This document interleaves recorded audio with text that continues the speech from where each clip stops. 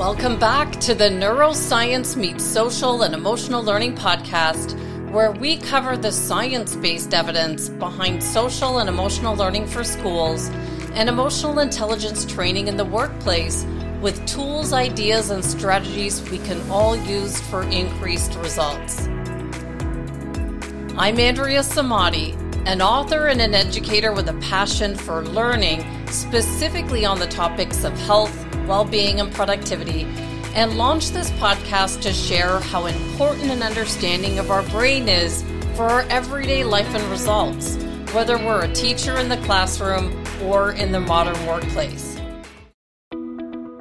For today's episode, I wanted to look back over the past 3 years and cover the most asked question that I received via email, which stems from episode 120 from last April of 2021, and it was on my review of the Fisher-Wallace wearable medical device that was designed for anxiety, depression, sleep, and stress management, which remains our most listened to episode of all time.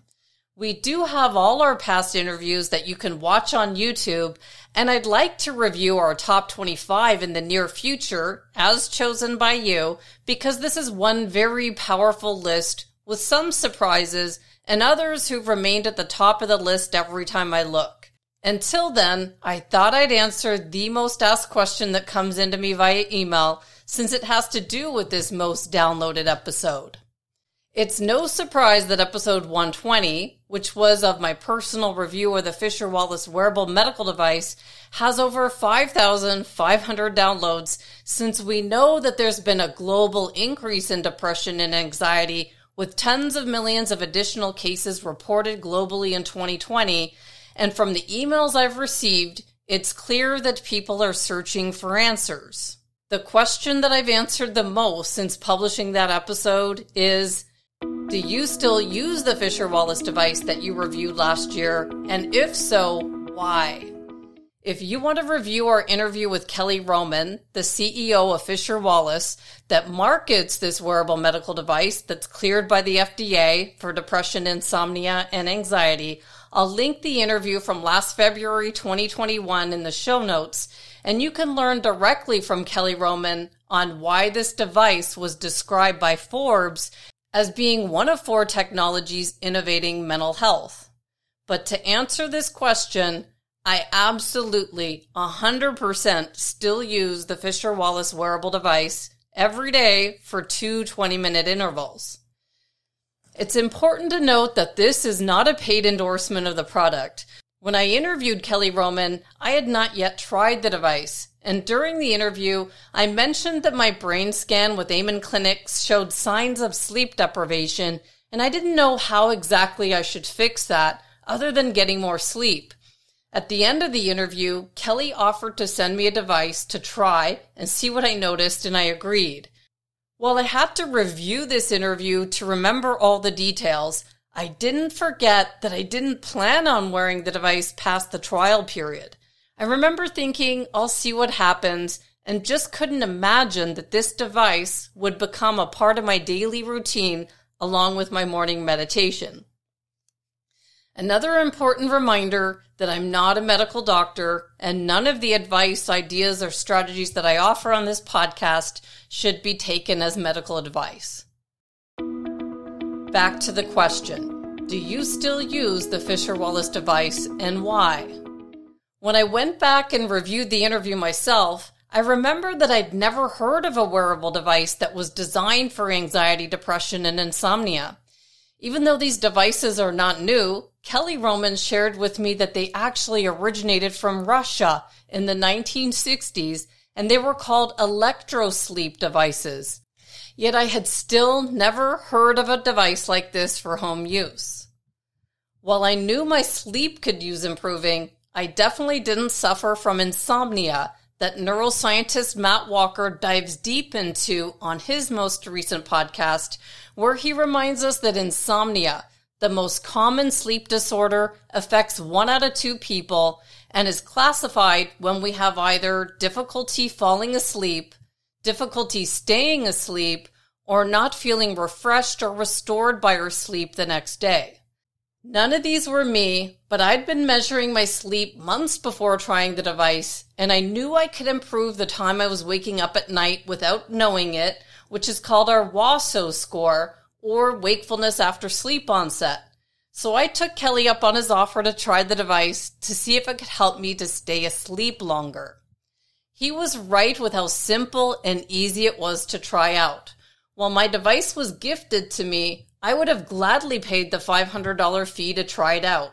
I recently saw for people who were on their mailing list, the price was just a couple of $100 since this interview and remains at a discounted price on their website. Kelly did mention that the more products they sold, the more they could reduce the pricing to make this wearable device comparable to something like the Whoop device that we've talked about often on this podcast. The device arrived 2 days after the interview via FedEx, and I began my clinical trial testing the product at home using a Fitbit. So to recap my 2021 results, after using the Fisher Wallace device for 5 weeks, I took this study seriously and I measured sleep each night for 5 weeks, with 1 week establishing my baseline. When I sent Kelly Roman my results, he suggested that I look at each week using the device compared to the baseline of 5 hours and 28 minutes of sleep. In week 1, there was not much change due to the fact that there was this one night that I worked really late and it messed up the whole week. Week 2 showed an increase in 35 minutes of sleep. Week 3, an increase of 23 minutes. Week 4, an increase of 42 minutes of sleep. And week 5 was the same with 42 extra minutes of sleep above the baseline. According to Kelly Roman, 20 minutes of sleep increase is what he says would be the gold standard minimum. That doesn't seem like a lot, but it allows for improved REM sleep, and over time, he says, reduces sleep debt. This was powerful to hear that my study showed an increase of much more than this gold standard of 20 minutes improvement, showing me the device worked better than I realized before I showed Kelly these results. So when asked, what results did you get from your trial? I share this fact and just tell people to try the device out and see what it does for you. If you like it, keep using it. If not, they have a very simple, hassle-free 30-day return, and 85% of those who try the device end up keeping it in the end, just like I did. So to recap my 2021 results with mood and anxiety, I did notice some other improvements in addition to sleep, and I know the device also helps to improve your mood, anxiety, and depression. While depression does run in my family, and it's something I'm fully aware of, it's not something I've encountered any symptoms with to date, and I think this might be the fact that I'm aware that it runs in my family, so I maintain a certain amount of exercise to keep those endorphins and neurotransmitters flowing. I mentioned to Kelly in the interview that the device could save someone's mental health if they didn't have access to exercise, maybe someone in a wheelchair or an elderly person or disabled, and it's a healthier way to calm the mind and entrain that alpha brain state that's attained with meditation. Studies show the device helps to increase serotonin and melatonin while decreasing cortisol, that stress hormone.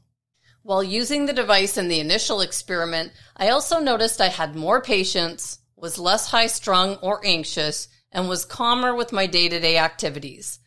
This change was noticed immediately, and along with an increase of energy, I was able to complete more tasks in less time, and I felt less stressed before going to sleep.